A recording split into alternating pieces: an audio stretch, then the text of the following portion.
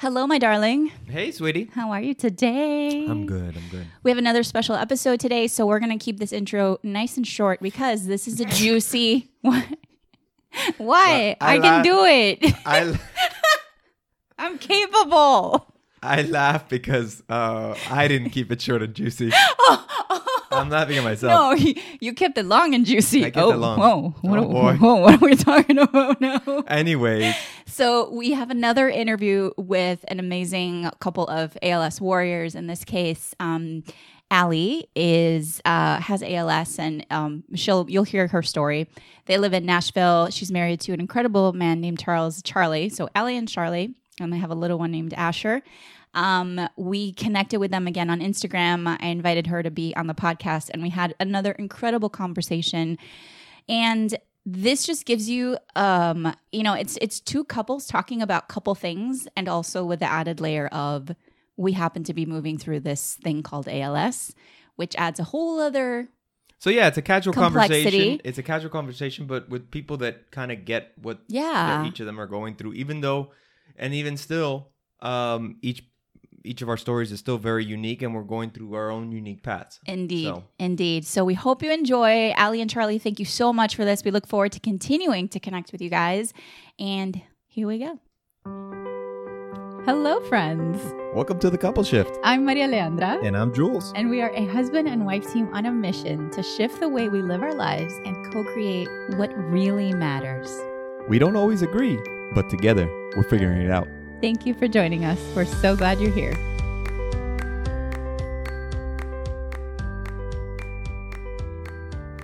All right, so here we are, Allie and Charlie. Thank you so much for being here with us. It means the world to us. How are you guys? We're doing great. Thank you for having us. Good. Yeah, good. We're doing pretty well. Yeah. We're going on vacation tomorrow. Well, it's not a vacation. We're going to visit my parents tomorrow. Yeah. In New York No City. wonder she's like, it's not a vacation. Let's not get it twisted. Yeah. We're taking he's almost 2, he's 20 months old. We're taking him on a plane for his first time ever tomorrow. That's exciting. So it's the opposite. Yeah, I'm like, this is so stressful. It's going to be the least relaxing 4 days. But yeah. Where are your parents at? I grew up in New York City, and the main reason why we're doing this trip is my grandmother has never met him. Okay. Because he was born right before COVID started. Yeah. And so I think that'll be really special. And he's actually named after her husband, who passed away when my dad was a kid. So I think it's just a special moment for our family. Yeah. Oh, man, yeah, no. And then Allie's coming. Yeah. Tagging along. I love you too already. You're our kind of people. Oh my gosh. Well, that's exciting that you guys are going on that adventure. Where are you guys right tomorrow? now? Actually, I don't. We're in Nashville. In Nashville. Oh, Okay, nice. Cool. Yeah. Very cool. Not too Nice. far away. And Allie, you had a birthday recently, so happy Yes, birthday. thank you. Yes. Yeah, I'm now 31 as of a couple of weeks ago, I think. Amazing. Oh, man, awesome. Over that 30. And because I stalk you on Instagram, which is how I discovered you. I'm like, anybody who's inspiring, I'm like, yeah. And I know you guys were doing an amazing fundraising, just like you've been fundraising for a couple of months for the Live Like Lou Foundation, right? And that's amazing. You surpassed your goal. I know your goal was like 10,000 and you went it was like 20 plus, right?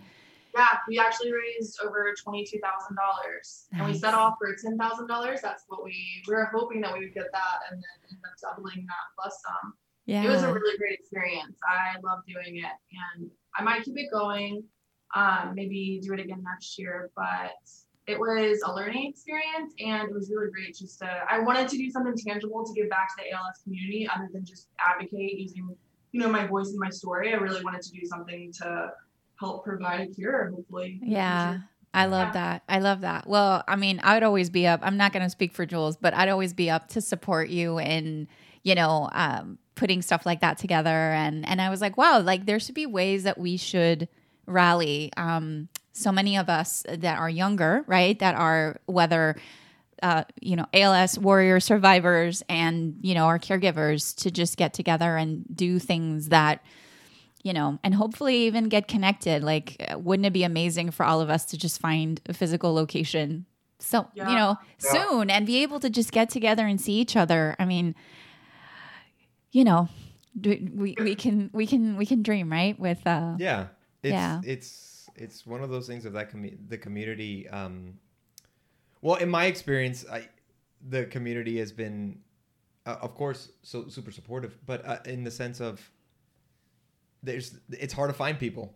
Honestly, there's not that many of us, and people that for Jules, like, he can relate to, and for me as well, as as a young couple, I mean, my experience, I've talked about this already before, but I'll just say it again because it's just, you maybe something that you might also feel the same.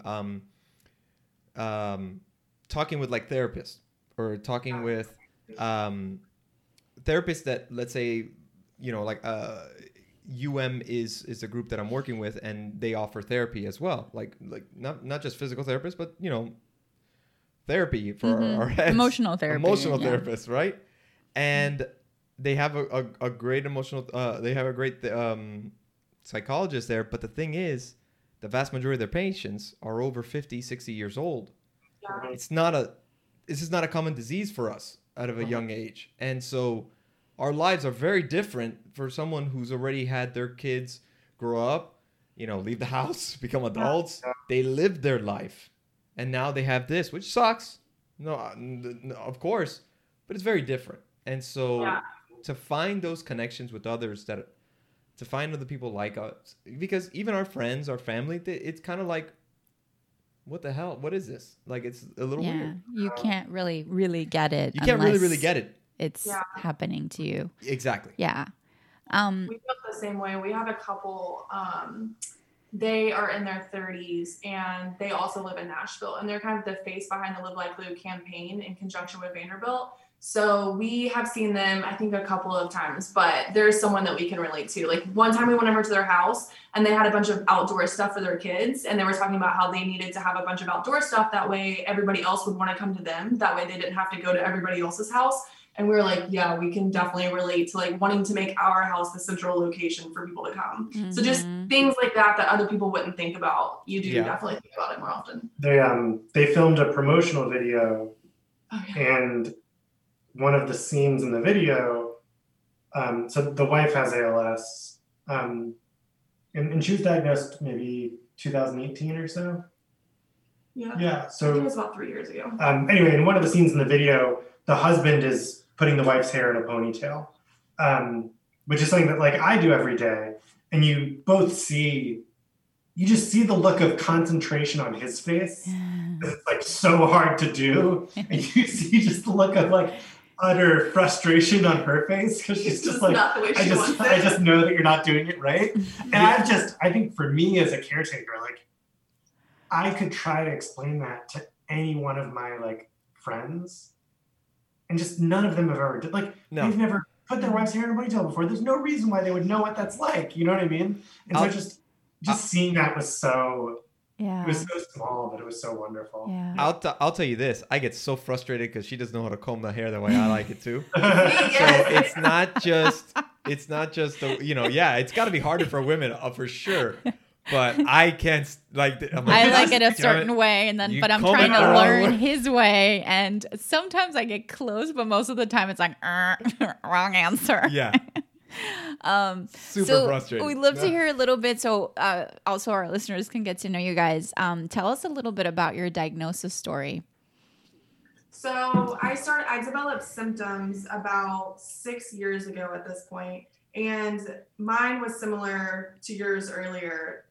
I guess my first symptom, it was in my thumb. I started just not being able to type correctly at work, and then at the same time I was going to the gym, and I just stopped being able to, I couldn't even lift a 10-pound weight anymore or work out. Yeah. And so from there it kind of progressed, but it was so slowly that I didn't really think anything of it until I also went to an orthopedic surgeon, and he said I had carpal tunnel syndrome and something wrong with one of my nerves, but nothing to do with ALS. Ulnar neuropathy or something? It was ulnar nerve entrapment. Okay. So yeah, which obviously I never had that. So right. I did the surgery, and the symptoms got incredibly worse after the surgery because then after that, I don't know if my hand had ever been spasming at that point, but after I did the surgery, my hands started spasming all the time. And then I also had the muscle twitching, but I still didn't realize it was anything serious. And so I think I went on for another like 6 months to a year. I went to go see another orthopedic surgeon. He said I needed to see an EMG. Finally, I went back to the original surgeon and he said, you need to see a neurologist. And at that point, I realized I was losing motor skills. So I had Googled losing motor skills, and that's when I realized that that is what ALS is. Yeah. And so that's when I started to put 2 and 2 together, that I've got the twitching, I've got the spasming, and I have no pain. And then, so by the time I went to go see the neurologist, I had already had an ALS diagnosis in my head, but they thought that there is no way that I could have that because I was just too young. And they also kept saying MS. They also, but I never thought I had MS. And that's what happened for the next few years. I kept searching for a diagnosis. As of today, the progression has never moved out of my arms or hands. So my arms and hands are completely paralyzed, but I don't have weakness in any other part of my body. And so the doctors can't say whether. There is one rare variant of ALS called brachial amyotrophic dysplasia, and that's where the weakness will only stay in your arms and hands. But so few people have ever had that there's really no research to go off of, so we don't know how long it actually stays in your arms. We just really have no idea what's going on. Or some doctors will say it's early onset ALS. They think that it will spread. They just don't know when. It just kind of depends on which doctor you talk to. Basically, nobody knows anything. No one knows anything, as you're familiar with having ALS. It doesn't matter. Yeah, you just don't know. And what's interesting is that every person I've talked to, there's a young guy that I talked to here in Miami over the phone, and his started in lower extremities, and his experience was very different. Oh, really? And I think now he's starting. As the last time I talked to him, it's been a while because his mindset, a very different mindset. He was already like, I've lived my life. I don't, and I was not, I'm definitely not in that state. Yeah. And at that time I definitely wasn't. I mean, things have progressed since the last time I talked to him. I can't drive anymore. It's a lot harder to do stuff. I mean, my wife helps me out with almost everything. So, it's just everybody is different. And so I think that contributes to also the difficulty of like figuring out what the hell to do with this.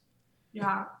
Because I even heard from my physical therapist that there's also a very rare variant of it where it affects your neck. And so this guy, one of the guys, I think he was like a CEO of some company. I think he was in his 50s. And he just can't hold his head up. Wow. That's the only thing that's affected him right now. So it's like his head's like he can't hold his head up. I've never heard of that. Exactly. He's like, it's one of those super. And I'm like, do you guys know anything? That's what I feel. Like that's one of the things I've always felt, the frustrations I have felt with this. Yeah. You know. Yeah, I agree. I mean, when I went with Allie to a doctor's appointment, I've never been to a neurologist's office before, and I think I was imagining sort of like this would be like the future of medicine. Like they would be like, using X-rays to look at her brain, and like, you know what I mean? Like, and it was just so far from that, right? It's like try to push my hand. Oh yeah. Mm-hmm. And the cattle prod for the nerve conduction, you had that, right? That was the worst. It seems like this is sort of stuff that 100 years ago, right, would have been the same thing. And I think it's like a reminder of so much of medicine is, I think, a miracle and is amazing, but also so much of it is still unknown. And like, there's just, I just think all the doctors that just are sort of like, we just don't know, you know what I mean? And it doesn't really matter And it's such an interesting thing where it took how many years again for them to finally say, yeah, we think it's ALS? Oh my gosh, so long. I mean, I had it, the first symptom was 6 years ago. I would say it wasn't until maybe, I would say a year or two ago that they finally brought up ALS. Finally, they brought they kept throwing out the most random diseases. And I was like, I really just don't think that's what this is. I know what this is. I can feel it, what's happening inside my body. Mm-hmm. Yeah, that's it. That's one thing that I feel that everybody that we've talked to is that's the common thing. It's either were told it was something totally different. Mm-hmm. You know, from even Kate Fagan's father. Mm-hmm. They thought what was it? They thought it was.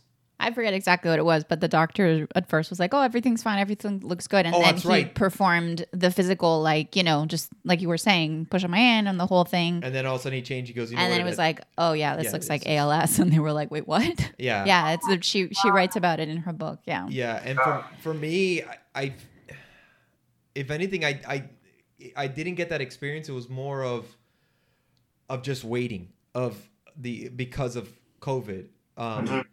That it was delayed of like something that I've already, you know, and it was, I guess I'm lucky in the sense that it wasn't years. Yeah. But still, I mean, it doesn't matter. It still sucks. That's what I think about it. Cause I get that a lot. Some people will say how bad it must be to not have a diagnosis yet. And it sucks either way. There's no way. Like, I'm in this purgatory of like just it being awful. So much of, I think if you've never had like a serious illness, so much of your experience with medicine is kind of like you get tested for strep throat. Do you know what I mean? It's like they take a swab, they send it off, and 24 hours later they say, hey, you have the flu or you have strep throat. Yeah, biomarkers. Yeah. It's just like completely different. There isn't any. Yeah. So and I think it's like, it's just, if you haven't experienced this, it's so hard to wrap your head around of like, you could wait 6 months, or you have a doctor saying like, this is a disease that we don't have a cure for. And that's just so much different than I think. I think that's what also makes it difficult for family and friends to understand too. Yes. Because there's no like piece of paper that says, I have this and this is why. It's just like, well, everything else says it's not this, so it has to be this. Yeah. It's a process of elimination. Mm-hmm. And so, you know, one of the things that I'm doing with the drug trial that I'm on, I volunteered to do lumbar punctures, which I don't know if have you done a lumbar puncture? It's not fun. I know. I got out of that. It's not fun. It's not. I guess it's. I mean, but at the same time, I don't care. You know, do whatever you need to do to me. I'll be a lab rat. That's fine. But just a quick little anecdotal story, I guess. The last one that I didn't go well. They couldn't do it, and he's like, I don't want to keep puncturing you, basically trying to tap me like a tree or something, like for tree sap, because that's what basically it kind of is. So what they do is they inject you with like lidocaine in the area in your lower back, kind of like an epidural. That's where they basically Yeah. And they stick a very massive blunt syringe and try to get into, like, they just try to move the fibrous tissue around the spinal cord, and then they just let it drip until they have enough in a vial, and then they take it out, and that's it. And then you may experience headaches, which the first time I did it, I definitely had headaches for 3 days because there's like a little bit of spinal leakage, which causes the headaches. And then some pain in the area. But this time, he tried it a couple times, and he was frustrated, and he couldn't get through. So he's like, I don't want to do this anymore because I don't want to put you to more pain, because every time he put the needle in, I felt it. Was not fun. You're not supposed to feel that part. And so I was like, oh, I felt a little, I was able to leave and we were fine because it was lidocaine.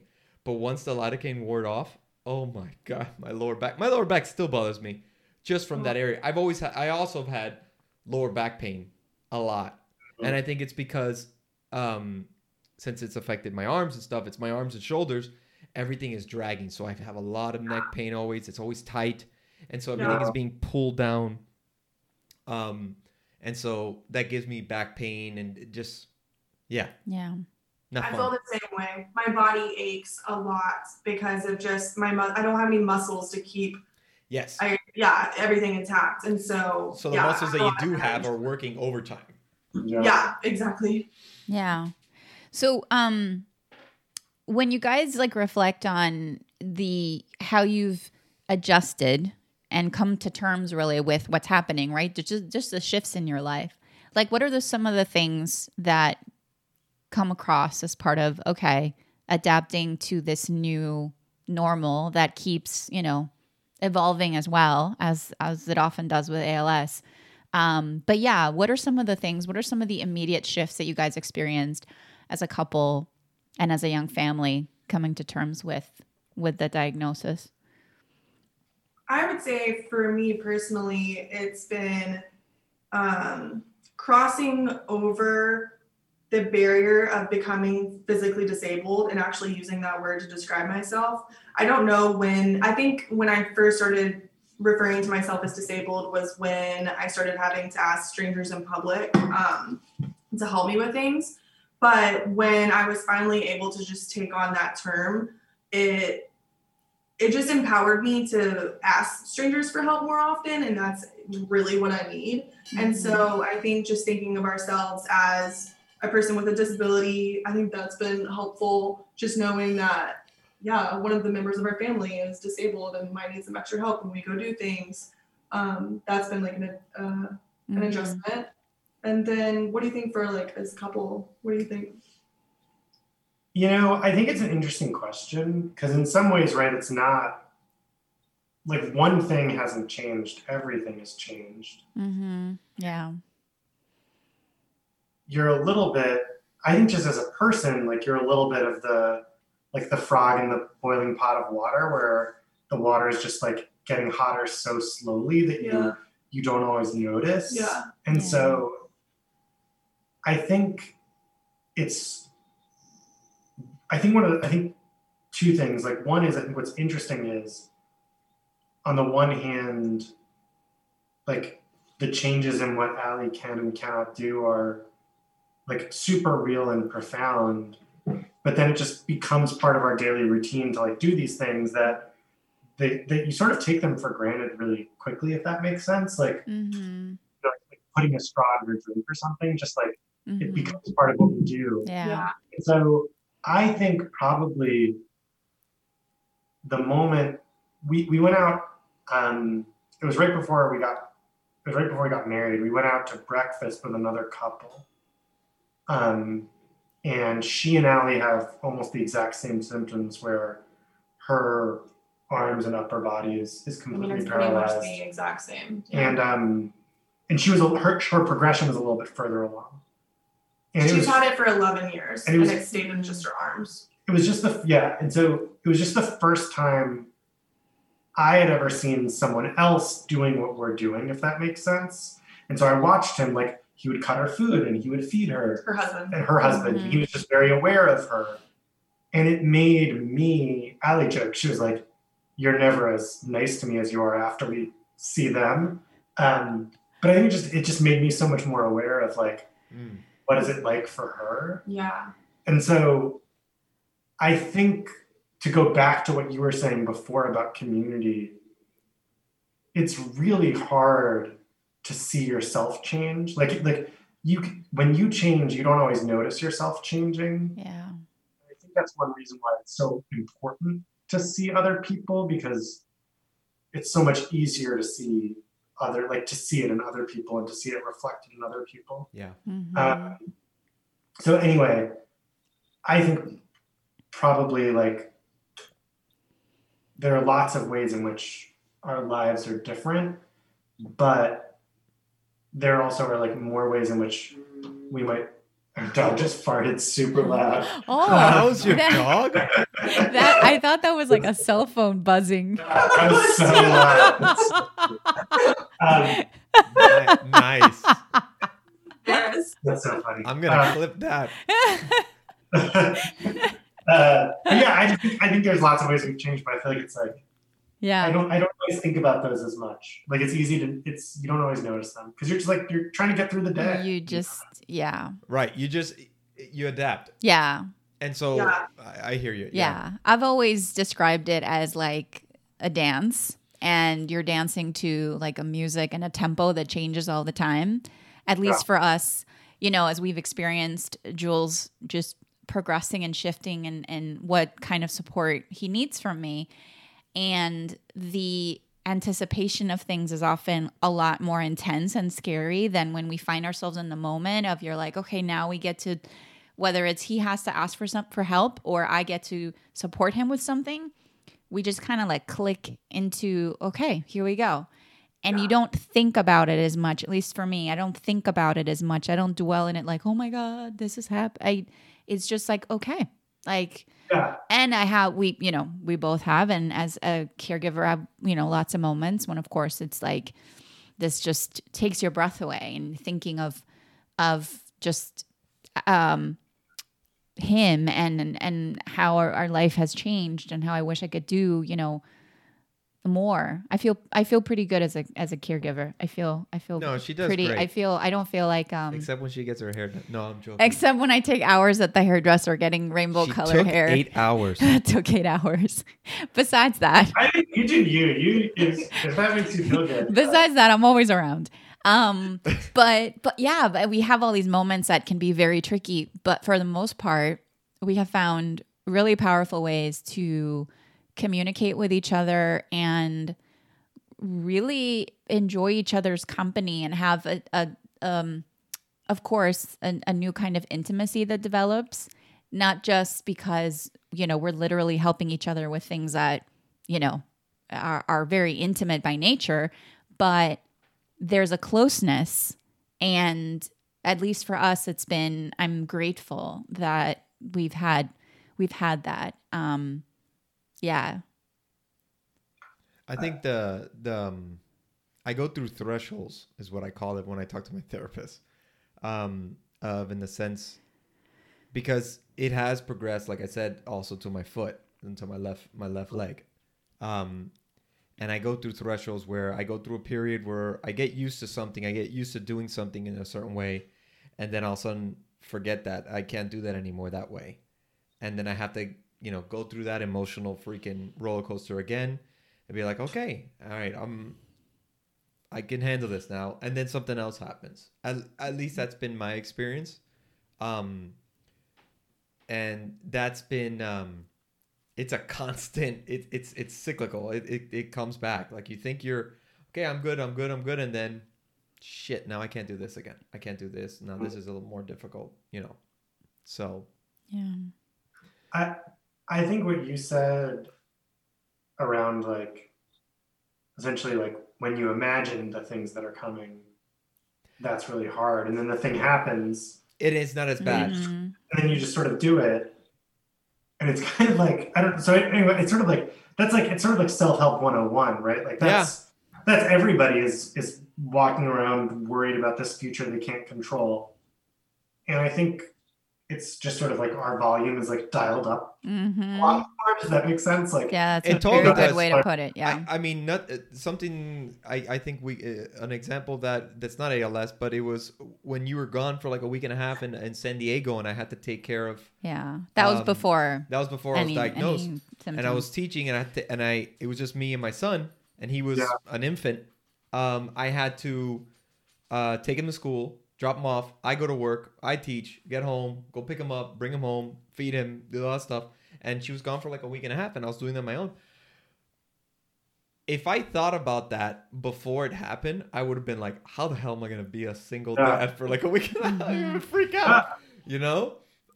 But when I was in the moment, it was like, well, this is what I got to do. I got to get it done, and that's it. And so I think that's what I can, like... It's We've talked about this in the podcast so much in the sense of like it's when an analogy is like going into a cold pool. If you just put a toe in, you're gonna pull it out. But if you jump in, you're in, and that's it. And it's not that bad. So it's one of those things of like when you're in the moment, it doesn't seem that bad. When you're thinking about what's next, it seems a lot worse. Yeah. And scarier. So, can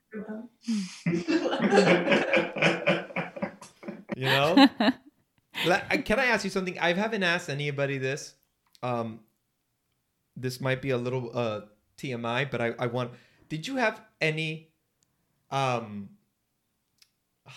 do I say this without sounding weird? I think you're just going to have to say it. I know what you're going to say. Just say it. Because it's affected my arms, my armpits, the smell changed. They smell bad? They would smell really bad, and they changed. And then did you ever have any kind of like issue like that? I had to ask. I've always wanted to ask. No, I love this question. So Christina, the girl who has the same disease that I do, she's talked openly about that on her social media. She said that she's unable to use deodorant, and so she gets really worried about how. But she's unable because why is she unable? Because she had a reaction to their skin? No, or she... I don't know. I never asked her, and she didn't go into detail about that. Because I've figured out a way to put on my deodorant to where I don't know what she does, but I figured out a way to be able to put on my deodorant. So no, I don't think that I like smell any differently because I can put them on, but I do understand what you're talking about. My armpits are like concave. And it's very hard. I got laser hair removal. I got you for your birthday. Yeah, he got me laser hair removal. Nice. But had that the alternative was I was going to be shaving your armpits for the rest of the day. But yeah, they get musky in there because my God. Yeah, because for me it changed. I get in there and clean those pits and put on deodorant, but we noticed that the odor, he never was a guy like he'd always had like a regular kind of like all right, I worked out, I did sports, but never the kind of I would wake up and be like, oh, what the hell they've died in there? Better, though. They've gotten better. I totally get what you're saying. Okay. I think it's because my hair is because I get the laser hair removal. But prior to that, yes, I know what you're talking about. And I think it's because we're not moving our arms up and down and stuff. So like they're not aerated. Exactly. Yeah. So I shaved them. Well, I didn't. She shaved them for me. And that's helped a little bit. And then I had to go see a dermatologist because I was like, the other thing was it got really, really itchy. I know I'm getting a little too personal here, but I had to. It got really, really itchy. And so hopefully we've nipped it in the bud and we figured out what it is, but it changed. And so I was wondering, that's something that I've always like those things. Another question. There's nothing off limits for me. So ask all the questions. And like, I think it's just, I don't know. I think that's like a good example of like on the one hand, right, like there are the big things like what you described earlier, right, where it's like we were at Disney World and I was in a wheelchair, and that's like this big thing. Yeah. But it's actually like the little stuff that you deal with all the time, like, hey, my armpits smell different. Like that's, I don't know, like those are the things that nobody prepares you for. And no, and shaving, I can't. Yeah. I went through a period where I shaved. I was shaving my face again, and now, where I still could a little bit, and then it got to a point when I was still doing it, and I would look at her and be like, "Honey, can you shave my face?" And it was always the wrong time to ask her. It's not her fault. I just always picked the worst time because that's like, well, I could. You have to start thinking about the other person and what they're doing at the moment, and it's like, well, I wanted to do it now. Yeah. But I'm like, oh shit, but I have to be understanding. And I think that's so good that you say that. And I think you guys will also like, I can feel you're going to nod your heads. It's that hyper awareness of the other person. I think for both of us, like you guys obviously have the very much the shittier end of the stick here. And then for Charlie and I, it's also this like you guys are hyper aware of where we are, what we're doing, what kind of support you need. Is it the right moment to ask? Do you like take a beat and wait until we've done something? Maybe taking care, there's something with the kid going on and it's like, okay. And then for us, it's also that like being aware of, okay, well, of what he's going to need, anticipating, that kind of, which is very much an unspoken, almost like a spidey sense. Yeah. And sometimes he'll ask me for something and I'm like, all right, babe, worst time. Pause. Let me finish what I'm doing right now. Yeah. I'm like in the midst of this. Let me finish this cycle of action and I will be with you. Cause he'll catch me like right in the middle of something. And I'm like, and you're like, yeah, he's like, okay, yeah. No, I get it. We figured it out, but we keep trying to figure it out. I don't know if we'll ever have it completely down. Yeah. Laughter helps. Laughter helps, for sure. Like, yeah. Yeah. And just like, it's, yeah. And like there's never, I think it's like, yeah. It's like, that's the same stuff every couple deals with. Does that make sense? Like, it's like, that's what couples face. I wouldn't say every couple deal. Ours just like the volume is so much higher. It's yes. like it's playing all the time. Like it's like people argue about putting the dishes away. Oh, I see what you're saying. Okay. We don't have time to have that argument because it's like we're actually just doing that dance the whole like that music never stops playing for us. Yeah. Like, can you do this? Will you do this? I don't know. Not in a bad disagree. way. You don't think so? No, I think our relationship is so much different than a lot of my other friends. Yeah. Like, I don't know. For me, a lot of my other friends, no matter if they had a terminal illness or not, would not receive the level of support that I get from you, no matter what. Like, I think we're in a special circumstance, and I don't think that, I don't know. I think that we have to be in tune with each other in a very different way than what the average. Oh, I agree with that. Yes. This is not for the faint of heart at all to handle this kind of stuff. And, you know, Jesus. Yeah, I guess what I mean is like part of being a good partner is that like spidey sense. And it's like, what your partner needs.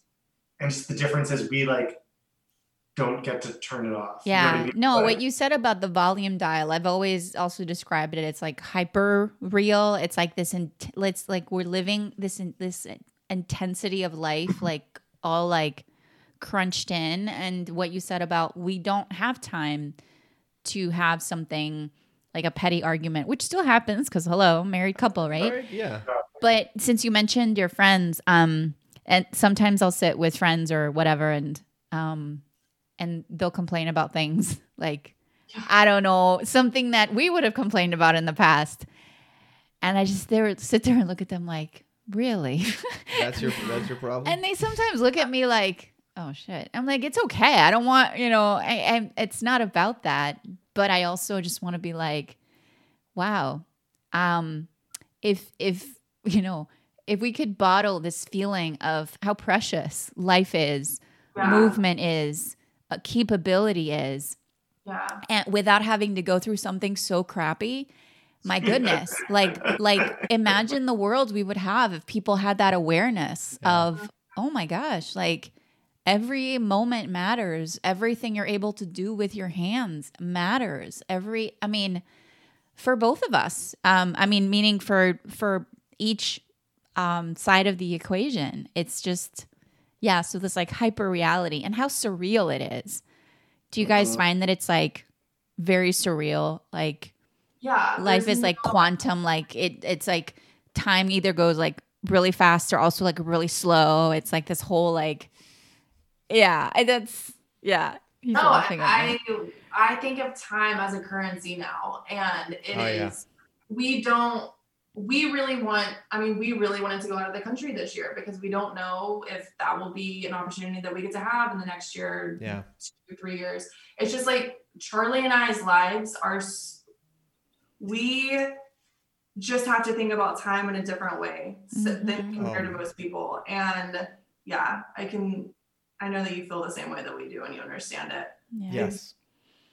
And it's difficult because I think your closest friends before all this and your family members, they don't understand that. At least that's been the experience. Do you guys feel have that same feeling?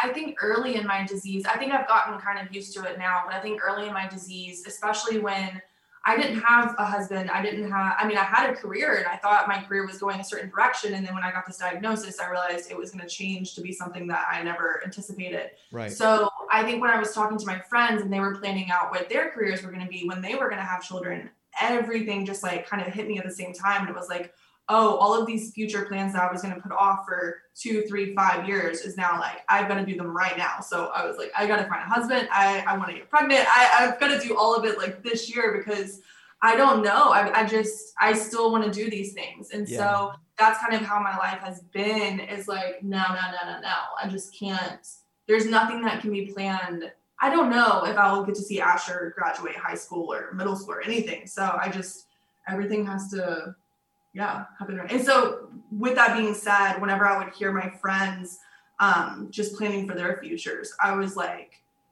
oh, you're so lucky. And two, you don't even understand how grateful you are to be able to plan for the future. Mm-hmm. Yes. And also you don't know what could happen. You're planning for all this stuff to be 25 years away when you need to be doing those things right now because you don't know what's going to happen. For me, it's even the little things. It's even like hearing either my brother or a friend of mine or something like, I don't know, detail their car or wash their car or work on something that they like. I used to love to do things like that. And now I can. And it's so, that's one of the hardest things. And plus the biggest thing that the thing that always makes me a little emotional, but I'll try to keep it together, is with my son. I love baseball. And I always look forward just, playing catch with him. And I've been able to do a little bit of that, but I won't be able to get to experience those moments that I really look forward to. See, it always does it. It's always hard. I do have some moments that I've got to experience, and I understand that it's going to change and I'll find other ways. But the time is now, So I cherish the moments I have with him and the things I get to do with him. But it sucks that when he's like, I want, he wants to play with the Legos or play with his dinosaurs or whatever. And I'm like, Papo, I can't grab it. I can't do that. Or I have to grab it with my foot or something, or I find a way to do it with him. It sucks. That's the stuff that I really, it's like, fuck, Yeah. I can relate to you so much there. I mean, just last week, over this past weekend, Asher got sick and I can't pick him up. So, obviously when he's sick, he's going to want to be held the entire time. And so no matter what, there's nothing I could do for him. Anytime that he saw me, he would just start crying because I'm not who he wanted. He wanted to be with Shirley. He wanted to be with someone that could hold him. Yeah. So, I mean, that broke my heart. It was awful. And then, I totally understand everything you're saying. There's so many times throughout the day where Asher will want something and I just can't give that to him. And it sucks. There's nothing that has prepared me for what it's like to have ALS as a parent. And they don't understand. And that's the biggest thing. They're like, what is this? Yeah. So that's something I've really had to talk to my therapist about as how to get over those feelings. Cause it's hard. How old is your son? He's 4. Yeah. He's turning He'll be 5 next in month. October. Yeah. Yeah. I mean, I think it's especially with little kids, right? They get upset and it's hard for you to keep your patience when they're upset. Oh yeah. And I think it's I don't know, I think Allie said this before, but it's remembering it's not personal when he's that was the very first therapy session I ever had. I mean, that's when I started going, was because Asher would have these temper tantrums and I did not know how to handle it. I was just getting triggered from things that have happened to me in the past, and the way that it really took me talking it out with her to realize that his temper tantrums don't have anything to do with me. But I was feeling like I was getting personally attacked and he didn't respect me. And he's just a child. It doesn't have anything to do with him not respecting me. They don't understand what's going on. Yeah. Yeah. Yeah, and it's a difficult thing. Yeah. Jesus, I know we went a little dark, not dark, but sad there. Yeah. But one thing it's part of it. It's part of it, right? Yeah. Allie, was there something that you used to do in your house? This is a kind of a random question, that you used to feel like, oh, that's what I would always do, even if it's something stupid, I don't know, vacuum or. You still vacuum. I do still vacuum. We got our little dust husky. Anyway, I joke around, but I'm like, Allie, I've been in several serious relationships before, and none of the people I was in relationships with had severe physical disabilities, but Allie is more helpful around the house than any of them ever were. So. Nice. I think you can say that too. Oh, 100%. So 120%. Always. The things you do, the way you figure out how to do things will never cease to amaze me. Yeah, it like truly is inspiring. And it's like a good reminder of big time how much of it is really will. Big time. But I guess you want to know if there's something that she really like in particular that. What's your question? Whether it's in the house or outside of the house, whatever it is. Yeah, that's something that you used to do all the time, and now it's like, well, either you can't do it or it's drastically changed that you either miss or just in general, like just a weird, not a weird, but just I think it's kind of going back to the coming to terms thing of the life changing. I think that there's a couple of things. One of them is, I mean, I used to really identify as an athlete. Yeah. And so, I mean, I went to the gym all the time, but I think the biggest thing for me was running. I would run every single day. I mean, there's barely a day that went by that I didn't go running. Right. And I was always training for half marathons. And that's also a way that I connected with my best friend. Every single time I got off work, I would go meet her at her apartment and we'd go run through the city. And then it got to, I remember us being on a run one day and my arm, I just wasn't able to lift my arm as much anymore. Yeah. And it was the first time that she was like, Allie, I really think you should go see a doctor. I think this could be something more serious. And then progressively from there, obviously I don't have the balance. I can't run. It's funny because like people would think that I can still run because it's not affecting my legs, but you can't.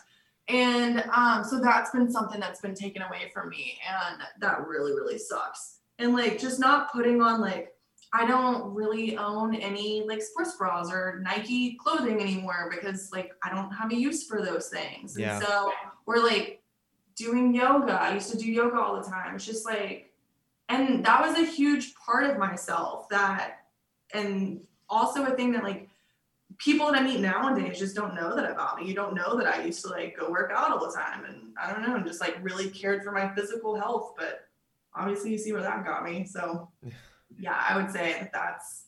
Yeah. I mean, I used to play every sport. I would go play basketball. I played baseball. Baseball was my favorite sport since I was a child. And, flag football. I would always do these leagues. You'll go bowling, like I'll go bowling, basketball, anything that involves some sort of netball, whatever you want, soccer, all of them. I'd love playing hockey, whatever. I would play it.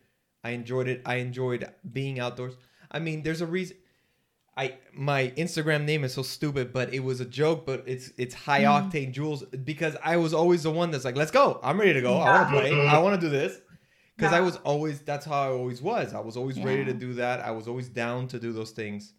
And that was a very difficult thing. And also around the house, I loved cleaning. That's my freaking crazy mother. Thank you very much. But I loved cleaning. I would take care of the trash. I would take care of washing the cars and detailing them, cutting, not cutting the grass because we always had an apartment until now when we moved over here. But taking care of those kind of things always was me. I would always do those things. And I did it as long as I could. But then that's been not playing the sports, not being able to do those little things. And my wife has never been never enjoyed the cleaning part. That's been the weird and unfolding clothes. Yeah. And it's been it's been an adjustment. But we find ways, but it's been an adjustment and it has been obviously I've taken on a lot of the things that and I appreciate even more how the kind of dynamic we had before was more like I had the corporate job, and so it was like my time at the office was it was like that was kind of our dynamic, and it worked out really well. And not a lot. It's interesting because a lot of the physical aspects of that have changed, but not. Well, I don't know. I think we've also gotten closer. We used to be always really, really good together, like a really good united couple, and now I think even more so. More so than ever before, obviously, because it's such an intimate thing. I mean, like Yeah, Geez, so we understand each other more than before. We're able to communicate and articulate things to each other better than before. So the things that would have frustrated me back then, or him, it just feels different. I think it's also because there's a lot more, I'm more vulnerable around you in the sense of like, yes. You're everything to me. Yeah. Not to be all Hallmark, but in a physical sense and also in an emotional sense, obviously. Yeah. But it's, yeah.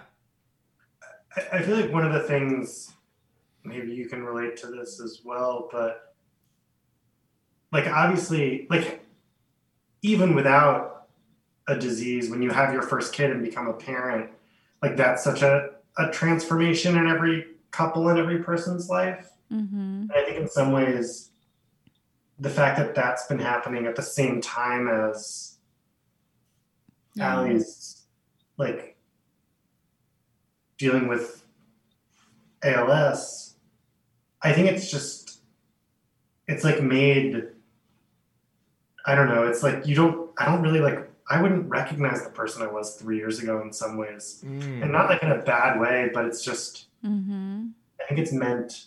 Yeah, our lives are, obviously mine, but yeah, I'm just a completely different person. It's like, and like changing is hard. And I think it's like, it's just. It goes back to the pool thing. The line is so bright of what life was like 3 years ago versus today, right? Yeah. Oh, yeah. Mm-hmm. Yeah. Yeah. For sure. Well, it's been amazing chatting with you guys. I feel like we could go for another. I feel like you have more questions, babe. Yeah, well, I wanted to... You got some hot questions there? No, it's just something that, it's fine. No, I love it. I love it. We don't have to put I'm having fun. You're totally fine. Okay, good. I don't got anywhere else to go, so... No, but, so you guys, you said you were trying to plan to go into Europe. You want to. Is there anything else besides going to your family to show your kid, to your grandmother, right? Is that what it was? Yeah. Is there any other plans like that you want to do? Is there anything that's Allie, that's like one of your bucket list things? Do you have that? Do you have something like that? I honestly, no. I don't think that I do. I think that before COVID, I traveled all the time. And we definitely wanted to try to go to another country at least every year. So I would say like traveling is when I'm the happiest, just getting to go to different places. Sure. So I would love to get back to that. That would be amazing. But, we just don't know when we're actually going to be able to do that.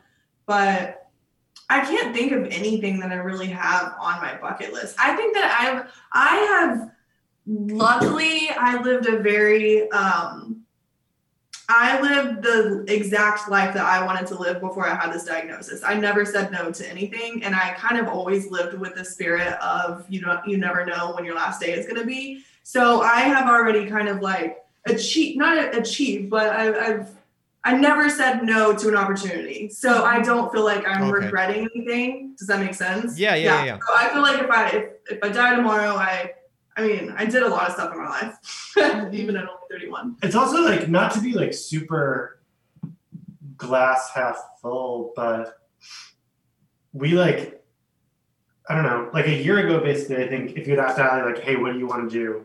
She would have probably said, and I don't want to speak for you, but I think we would have been like, I want to be able to like start my blog. I want to be able to like be a person who can help other disabled parents. Mm-hmm. And like you're doing it. Do you know what I mean? It's like the thing that you're like, this is. Well, that's the thing I was gonna say is like things evolve, and what you're, obviously I can't play catch with my son or, I don't know, go scuba diving in the Great Barrier Reef or something. I know I would love to because I'm big. I love nature and I love all those things, but. The things have evolved for me in the sense of like, okay, what is it that I would like to do now not because of this, but yeah, it is kind of because of this. And one of the things, and we've talked about it, I did like 5 minutes of stand up and that was fun. And that was an experience that I want to do again. So, and I'm planning on doing it again. But I'm saying, this disease has opened another part of my life, is what I'm saying. And I was wondering if there's something else. It's not the physical world anymore that I'm thinking of. It's more of the other aspects of our lives. Is there something else besides? And I guess it's like you said, maybe the blogging is what it is. Maybe it's, spreading the word about this and trying to help other families. Or maybe there's something else that you don't even know. No, I think you're totally right. When you frame it that way, definitely a lot more things pop up in my head. I mean, I just had my first class today. There's this thing in Tennessee by the Tennessee Council of Developmental Disabilities. Okay. And basically it's a class that will go all the way through April, and they try to teach and prepare you on how to advocate for yourself to lawmakers. And so that's just some training that I've never gotten, but today I had my first class and it was so special. And I just got to talk about how passionate I am about parents with disabilities and how I want to start an organization in Tennessee that provides assistance for parents with disabilities. So that's really cool. And I mean, that's kind of what I'm on a mission to do, is to do something and like at least have something like that I can leave behind. Which obviously never, all of these things that I'm doing with my advocacy and my blog and my Instagram and things like that, these are things that I had never in a million years thought that I would do, but yeah. I'm so happy this disease has opened up this. I used to also work in corporate marketing and I hated my job. I hated working in corporate. And so this disease has now opened up this entire new life to me that I never knew existed. And I also, sorry, one more thing. I also get the time back in my day. When I was working in corporate marketing, I was working from 8 and I also had a 1-hour commute. So I was working like 9 to 10 hours a day. And this is like, I could spend all day with my child if I want. That's the best thing ever. And that's a lot of things that a lot of people don't get to experience. Mm-hmm. I think also, I don't know, it's funny you give that example about stand-up. And I've noticed this about Allie, and I mean this as like the most sincere compliment, where I think I've been like, hey, I want to like start a blog for like 4 years. And there's nothing really stopping me from doing it. Does that like, do you know what I mean? It's like, it's not like when you say like, I want to surf the barrier reef, like, yeah, you actually have to like go somewhere to do that. Whereas I'm like, there's really nothing that stops me from starting this blog, but I keep putting it off. And I just think she's so good about like, when she wants to do something, there's no like emotional barrier to it, right? Like, so there are things you can't do where you're like, I want to go for a run and I can't do that. But when you were like, hey, I want to start my own company, like you did it. And I just think there's so many people that I think wish they could do that. Mm-hmm. And they can, but they just don't. Yeah. And so, I don't know, hearing you be like, I always wanted to do stand-up and I just did it. Yeah. I think there's like so many people who are like, I wish I could do that, and they can't bring themselves to do it. Yeah, and I think I think it's a lot to do with what we said too earlier about time. Time is the most valuable thing that we have, and there's no time like the present. So I know that's the cheesiest line, but it's the truth, especially for us and for what we're going through. It's like, what are you thinking about? 10 years you're going to do this? No, you got to do it now. Yeah. You got to do it now. Yeah. So. I love that. And it is really inspiring. And I always say, and Allie, I really admire that you have that like advocacy drive. That's how I feel. That's more of my personality type. Like I think about, okay, well, how do I get to be an advocate and start the organizations? That's not necessarily wasn't his, I've never been personality from before. I'm more anyways. of that, like, I'm a coach. I coach entrepreneurs. That's what I do. It's like, and after working in corporate, which I was not my path, and now I'm like, love my job. And, but I find it so inspiring that you guys, nobody told you, hey, go out and inspire people. And if you were to, choose something different, like, of course, but making the most out of the situation. And I remember, Jules, that first neurologist visit when we walked out, and it was like the first, like, besides the hand doctor telling you, when we spoke to this guy, we were like walking hand in hand to the car crying. I remember getting home and you said, no matter what happens, I want to keep talking about this. I want to be vocal. Yeah. I don't want to hide anything. And I just said, you know, I'm with you. We will go and share and do and say, like, you get to decide. That's one thing that I've always, and Allie, I commend you for this, is that you get to decide how you approach this disease, how, you know, because other people will have their own impressions of how someone is supposed to deal with this kind of trauma in their lives. Let's call it what it is, both for you guys and from the caregiver perspective for Charlie and I. And like, screw that. Everybody has their own like idea. And I think they might sometimes project because they're thinking about, how would I handle this? And I think that's been disarming for some people when they see how we approach things and they don't quite know, like, oh, like, but how? And it's all very genuine. And we talk about the hard moments and we also talk about the beautiful moments. And we allow all of these feelings to come through, whether it's in the podcast or what we share on social media or whatever. And it's so powerful to take those filters off for other people, because I really think they get to see a reality that most people are just so like immersed in their like default hamster wheel that they don't see the way we can see the world. Like, we see the world through a very different lens. Do you know what I mean? Oh my gosh, yes. Yeah. Absolutely. I mean, I think just from talking with, I mean, this goes back to what we were saying earlier. Whenever you're just kind of listening to some of your friends who can complain about small things, like, I completely understand that everybody should feel validated in what they're going through or what they're feeling. But yeah, sometimes when the problem just seems so small, Mm-hmm. I'm just operating on a completely different playing field than, I mean, even my therapist, which I'm sure that you've probably received the same comments from your therapist, she'll just say like, wow, you have just a wisdom that a lot of other people don't have because they've never gone through something like this. And it puts you on a different, totally, just, yeah, a different mental space. Yeah, totally. I mean, we that's one of the best things about our therapist is that he's honest with these, like, something that from the beginning when we first started with him, he didn't understand and about the disease. He didn't understand. And so, but credit to him how he was open and trying to understand and what is the best thing that would help us, and our relationship with him, it has evolved because of it. So, and it's, you know, yeah, it's been great in that sense.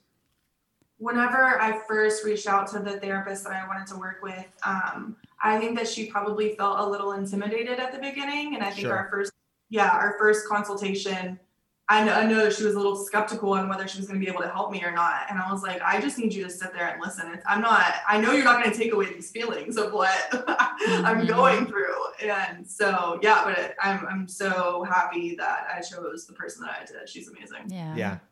Yeah, for sure. Are you currently in a trial, or are you trying, or and until or unless it moves to my legs, I just don't want to disrupt anything. Okay. Are you taking anything, if you don't mind me asking? Nothing? I was doing the I don't know if the Symplesia supplements that it was the Diane protocol. Her dad she was diagnosed with ALS, and her dad was I think he was an orthopedic surgeon. Okay. And he came up with like a nutrient vitamin system on all these different things you take all throughout the day. But, I mean, I'm sure, I don't know if you've gone the vitamin route or if you're still on the vitamins, but it can get very expensive. And then when you're doing it, you just don't know if it's working or not. So it's really hard to want to keep giving the money up. When we first started, we're like, we want to be proactive. That was another frustrating thing. I mean, was like, what do we do? What can we take? Is there any proactive thing or approach that we can, that I know there's no evidence or very little evidence of change, but is there something that we could, you know, start doing? And it's like one of those, like, well, here are the two FDA approved drugs, Radicava and Riluzole. Here are your prescriptions. And I'm like, we need more than that. Like, there's got to be something else. So I was taking a whole mess of supplements too, and then I was just I got sick and tired of all those supplements. I'm taking some still that I feel that are just good anyways. You know, like simple things like vitamin D and things like that are, you know, very important, especially now with COVID and all that crap. But I'm on currently is Riluzole. I'm doing the Riluzole and then the drug trial. I don't know. You never took Riluzole? I did. You did? For 1 month, but then I got pregnant, and they didn't want me to take it at the same time I got pregnant, and I just never went back on it. It's not side effects wise, I haven't had any ever after like the first month or two for me, except for like numbness in the mouth, which was a little weird for like the first month. And then the annoying thing is like I can't eat 2 hours before, I can't eat an hour after. I hate that. It's like so annoying. That's a very large span of time that you can't eat. Can't eat 2 hours before taking it. Can't eat an hour after. And the drug trial, that doesn't happen. It's just like 2 pills in the morning, 2 pills at night. But I didn't want to do the Radicava way, the Edaravone, the infusion. Yeah. It just felt like this is a lot. This is a lot, and there's not much research behind it that really shows that it's gonna improve. You know. Yeah.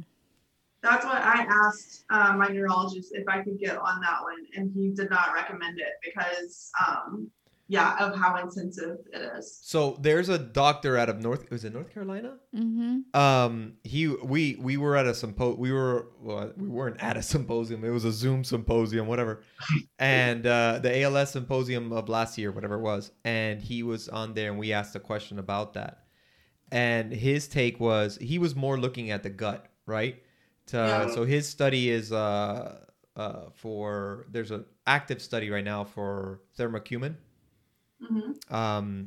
And so that's what he was looking at. And we asked him the question, and he was kind of like this eccentric kind of doctor. Dr. Richard Bedlack. I just looked up his name. Like you were going to say. Yeah, because he's one of those, like, you know. He's a little crazy, and I'm like, I like kind of crazy.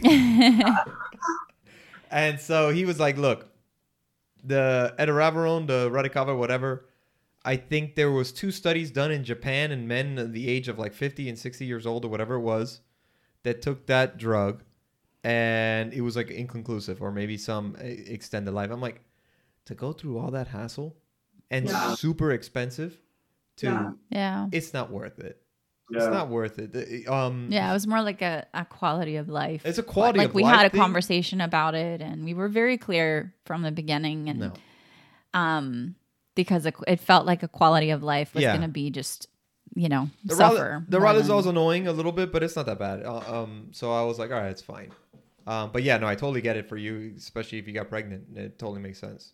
But no plans on anything else right now. Just. No. Because you said it hasn't spread. All right, that's why. Right. Yeah. So I just want to just take it day by day and see what happens. I mean, I go through times of thinking that I will do it, but it's one of those things where I don't know. I'm just scared to tip the equilibrium. I'm just scared to do. I don't know. It's another example of how everybody is, even in this disease itself, everybody is going through different things. Like for me. I'm willing to be a lab rat. I don't care. Yeah. I you know, to a certain extent, I'm not going to do something like that. And it's been around. And I think really doesn't show anything. If in your situation was similar to Allie's, where there was almost like you've reached like this kind of like plateau where it's like you're not seeing then you're like, changes. You know, let's not, alter or whatever is going on here. But yeah. I know. Sorry. Go ahead. No, go ahead. Going back to what you were saying about being a lab rat, I feel like I can definitely empathize with that too, because I've had to do so many different tests and studies. And sometimes when I see people who have not had to experience that, I don't know. I don't know if resentful is the right word. I'm just like, oh, you're so lucky that you have not had to be pricked by 1,000 needles all the time, or like had to do all of these things. It's just like, once you get to a certain level, you just become so comfortable with doctors where you're just like, yeah, do whatever you need to do. I don't care at this point. Just Are you currently with a team? Like no. There's a neurologist at Vanderbilt. He actually just retired. He's the neurologist I was working with, but I go so infrequently. I only go maybe once every 2 years. I was going very often at the beginning, and then I went and got a second opinion at the Mayo Clinic. And then I got a wrong diagnosis. I tried this intravenous thing that wasn't covered by insurance. I had to fight the insurance company. And basically I just kept getting into more medical debt and not getting anywhere with the diagnosis. And so I gave up. Yeah.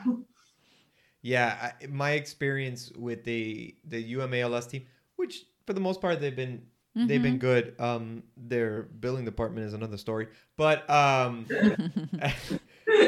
one of the things that they would do, and I wanted to say this because I feel, and I think you would totally get it, is that they would meet every what do I meet? I was supposed to be meeting every 3 or 4 months. Mm-hmm. And one of the frustrating things I would experience was with either family or friends, or like, how did that doctor's appointment go? Yeah. Now, these doctor's appointments. Oh my gosh, yes. Good. So she gets it. Yeah. These doctor's appointments are the whole team. So the whole team sees me. But I'm basically just a lab rat. Yes. I've talked about this in a blog post before. Yeah.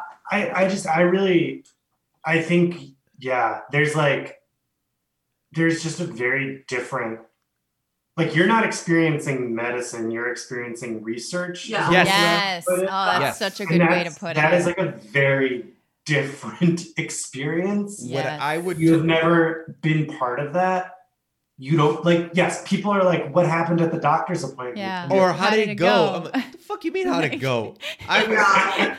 They try to see if I can, lift your leg up. Okay, that's a 4+, 4-. Turn your neck. Oh, that's a 5. Exactly.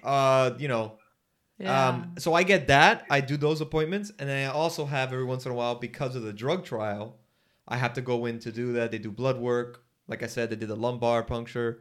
They also do, it's a weird machine where they test your strength. And she takes data down. I also do. We don't have that.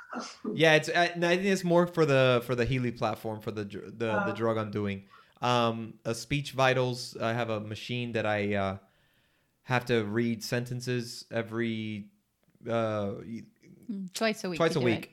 Read sentences, make loud, just go in it, like literally to see, and it's something they're experiencing with to see, like you said, research of how is this spreading or how fast it's going. It's a weird experience. And so when people ask me, oh, how did it go? Or I hope it goes well. I'm like, what do you mean?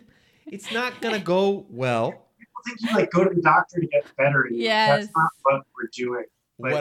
What I would say that was, which I don't know if you've tried this before, especially if someone close to you keeps saying that, be like, how about you take me? I want you to take me. So my father took me last time. So he got to see it.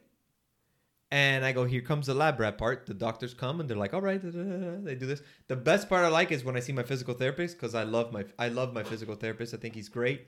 I think that's I haven't gone to physical therapy in a while for the past couple months because of. Not 2 months. It's been like 3 weeks. 3 weeks? Yeah. Really? Mm-hmm. I feel like it's been a month. Yeah. Well, I enjoyed it. I miss it. Because just like you like you said, you would go work out and stuff. Physical therapy, going to physical therapy and doing the little exercises was like it was my mental workout. I know I'm not doing something crazy. I know I'm just trying to maintain something, but it made me feel good. I get out of there most of the time. I get out and I'd feel, oh, that was good. I did it I did something. I did a little exercise here. They have like a balance board and it's like a game and I enjoyed it. I would enjoy the physical therapist and we'd talk and we'd joke and we'd laugh.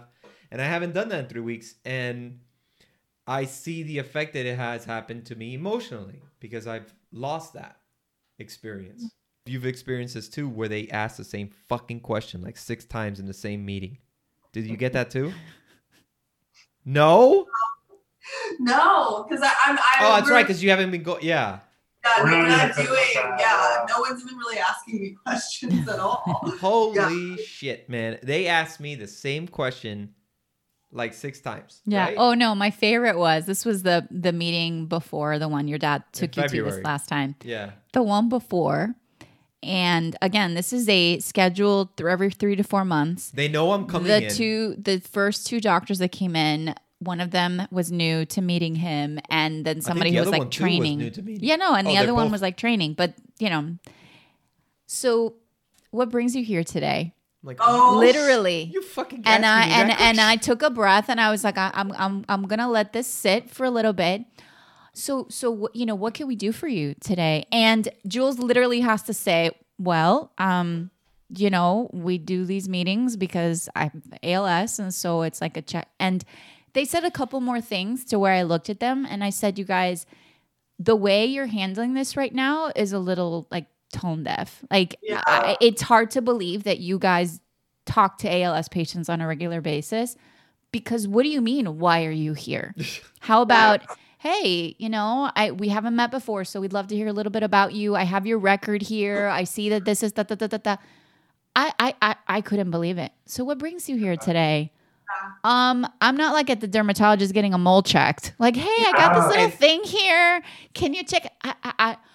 Oh my God. I was about to launch myself into. You're going to, and then you get a bill from this shit. I'm like, wait a second. You're getting information from me. You should be paying my ass. That's such a good point. At least pay for parking. I did an interview with a girl. She's a resident. I think this was a few weeks ago. And she was asking me what my relationship, she wanted to know, she was writing for a medical journal, and she wanted to know what my relationship with my doctors was like. And I asked her, I was like, the bedside manner is so bad. Whenever they're telling anytime a doctor has to talk to me about ALS, we get a lot of young people sometimes that are probably like not fully trained yet. But no matter what it is, it's just usually they're really bad. And so I was asking her, is there any class? I was like, of course, you probably get trained on this in medical school. Do y'all take some kind of class about empathy or like how you can talk to someone? And she said, no, that's definitely not how they get trained. Nope. I can't understand how that's not a core part of the training. I didn't. That's like a footnote in one of their books. Like, hey, yes, and you should. I was a bio major in college. I didn't, continue from there. When I taught in high school, I taught biology, I taught anatomy and physiology, I taught earth space science and things like that. I didn't continue, education, but at one point I thought I was going to be a vet when I was teaching. When I was going to school, but then that was not what I wanted to do.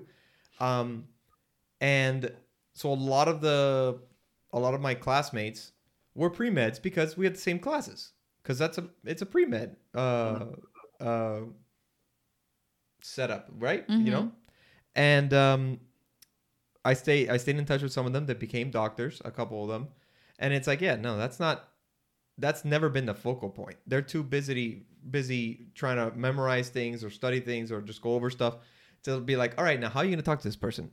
That's not a core. That's just part of the job. It's most of the job. Especially when you're handling. There's no like cure or treatment. It's actually all of the job. Yes. It's not like you're like. Yes, exactly. Oh, this is another quick anecdote, but we were having this thing where he was going to physical therapy twice a week for a while, and he was getting these calls like the day before, the morning, every time for months. And he was getting confirmations. He was I will get a text, I will get an email, and they would call me. Right. It was like so much. And under normal circumstances, you're like, okay, great. They're letting me know what it is.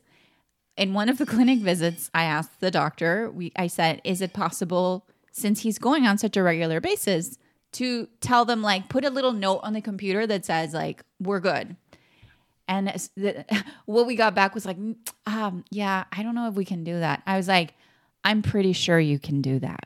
I'm pretty sure. To quote what you just said, Charlie, like, you're not giving me any cure. You're not doing it. Yeah. Again, I know it's not them, but seems like I literally said that. I was like, this seems like the least that you can do is put a call to some sort of admin person to help or I'll call them. I don't mind, but just make his life just a little bit more pleasant. And they did eventually. At first I had to like. No, the worst one was I was literally in physical therapy and I got a call of this, and I thought the guy was right there, and I'm on the Jesus, I don't know what you call it. You know those like those rope pushers, or like that you no, push where you're standing. And there's two where you hold, like where people try to learn how to walk again, basically, where it's like the two pole and they can elevate them. I was on that working on my legs or something, right? Because that was always my focus. Oh, physical therapy is mostly lower body, and occupational therapy is upper body. And they literally call me, and I'm standing on this thing, and I pick it up and I answer it, and I make sure I say it really loud. I'm literally in physical therapy, and you're calling to confirm for Thursday. Are you kidding me? And then they didn't even know what to say. I didn't even hear anything. I was like, oh, I'm gonna hang up. And I go to. They knew me. I would walk in. They're like, hey, Julian, how you doing? And it's like, the whole hospital knew me because I was going twice a week, to the point. Even during COVID, when right when they opened up, right when they opened, after a while they opened up. Right, they opened up, and Miami's been freaking ground zero on both times now with the Delta variant and all that stuff. But at least at the hospital, it was open, and everybody knew me from the entrance. Like, I didn't have to do the crazy stuff that they do for random people to go in there. I literally just walk up. They don't ask me questions. They're like, oh, hey, here's your new mask. You're a regular. Yeah. I'm working there. That's how much I was going. And I'm like, why are you calling me? Yeah. Especially when I'm already here. And I've already said this so many times. And I tell the guys in front, because sometimes those guys I will call, and I go, you know not to call me. He's like, no, we have a note for you that we don't call you. We know you're going to show up. So... but there's different teams because, it's a lot of this crap that is frustrating is administrative BS. A lot of it. I don't know. This has always stuck with me. At the first visit I went to with you, one of the challenges we faced was because Allie's symptoms were just in her arms. It was really difficult to get a diagnosis for a long time. Yeah. And when you don't have a diagnosis, you can't get medicine. Insurance is turning you down for treatments. You can't apply for disability. Yeah. And then she was in a place where she was like, look, I can't safely drive to work. Yeah. But I can't ask for accommodations. I can't apply for disability. And so her doctor, who's probably about the age of our parents, the one who just retired. Yeah, so in his late 60s, early 70s, was sort of going back and forth and doing that thing that doctors do too, where they try to they don't try to tell you what to do, right? They're sort of like, well, you could do this, or you could do this, or you could do that. Mm-hmm. And eventually, I think we're just sort of like, if she was your daughter, what would you do? Do you know what I mean? Just talk to us like a human for a second. Just try to show empathy, and what would you do if you were in our shoes? And he was like, if you were my daughter, I would diagnose you with ALS. And I would tell you, take the diagnosis, take the medicine. That was when you got the Riluzole, I think. Oh, yeah. He was like, I would diagnose you with ALS. He was like, your life is going to be easier with the ALS diagnosis. So you can just move on and start doing. I would prescribe the Riluzole. That's what I would do if you were my daughter. Yeah. They're just sort of then why are we doing all this bullshit? Yeah. If that's what we should do, let's just do that. And I don't know. I think that's so much of. Did it change after that moment? For yourself, that they see you as a human. Yeah. Mm-hmm. It changed. Not just a patient. Yeah. It changed after that discussion. Do you feel, or? I feel like he treats you. I mean, it's not there's no difference in the care you receive, but he's certainly much kinder. I feel like he asks to see pictures of our kid all the time. Yeah, but I don't think he ever wasn't like that to begin with. I think that, and I don't know if you've experienced this, but I know with the doctors that I've worked with, specifically at Vanderbilt, not at Mayo Clinic, they have, of course, they know me.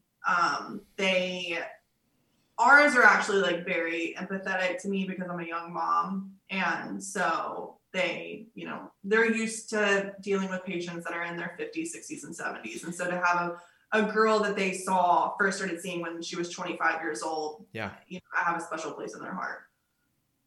Yeah, I'm one of the few that is young there. That's why their therapist, I don't use their therapist because she deals with a lot older people, and she ended up retiring anyways. But she was super old, and when I first talked to her, I was like, this is not the woman for us. Well, our therapist right now is old too, but he just no, I know, but we work well with him. It was just there wasn't any chemistry there. There was no chemistry with her, and it was like this woman is completely clueless, and it's like what's going on here? I'm sure she's great with older people where their lives they've lived their lives. So they know, and the doctors, the main doctors that we deal with, our relationship has improved. Yeah. For sure. But still, like those appointments still suck. They're just research appointments for them. Mm-hmm. So, like, what's going on? What's changed? It's one of those, But and as for that trial, I think there's only 2 people that they're dealing with in the whole entire trial with this drug. At least at UM. I don't know if it's just in general. Yeah, well, the Healy platform trial is in a lot of different places. It's from the Mayo Clinic, I think. So I'm not 100%, but I think it is. Yeah. I thought that they said that. But anyways. Well, it was great to talk to you guys. And it was great talking to you. We would love to maybe like we were saying, like find a way that we can all get together and somehow. I think we should. For sure. I think we were in South Florida this summer. We went to Fort Lauderdale earlier, but I wanted to tell you guys that the other girl that I've been talking about, Christina, the one with the similar symptoms, she actually just moved to Miami, and so we saw them when we went to Fort Lauderdale. We went out with them and got drinks and dinner. Because don't y'all live there? Y'all live in Miami? Yeah. So, I mean, all it would take is for us to come down to Miami. And so I love it. I love it. Yes, that would be amazing. I really think that's the next step is for us is now that things are opening up a little bit is to make it a point to connect with people like you and, just be together because it's just so comforting to have conversations where you don't have to explain all the things. Like you just know, right? And there's a different level of like, like you get me. Like I feel so like seen and I noticed your hat there, that Phillies hat. Disgusting red. Fighting words. I'm a Marlins fan, so I thought you were from New York City. I grew up in New York, but I lived in Philadelphia for 5 years after college. Yeah. And there's something, I don't know, it was like moving to in New York when I was growing up. It's like, I don't know, like the Yankees won the World Series and it wasn't even like nobody even really in the city like cared. Like it was because there's 7 million people there. So I was in Philly when they won the World Series in 2008. And it was so cool because it was just like time stood still. So I've been a Philly sports fan ever since. Oh my goodness. Well, thanks again, you guys. And it would be a pleasure to have you back on the podcast if you feel like it. We can come up with lots of other interesting things to talk about. Thank you guys so much for doing this. Yeah, we loved it. Not just with us, but we in can general. also just do a Zoom and have a couple drinks over Zoom. That too. Absolutely. For sure. That was so wonderful. It was. Yeah. Thank you guys for listening. Thank you for supporting ALS. By the way, we always have links in our little podcast comment, not the comment, with the thing, whatever, the description box, with some links for where you can donate a couple of organizations. So if you feel called, go ahead and support. Make sure you listen to the next one. I love you, my darling. I love you too, baby. Yeah. See ya. Rate, review, subscribe. Rate, review, subscribe. And see you later. Bye.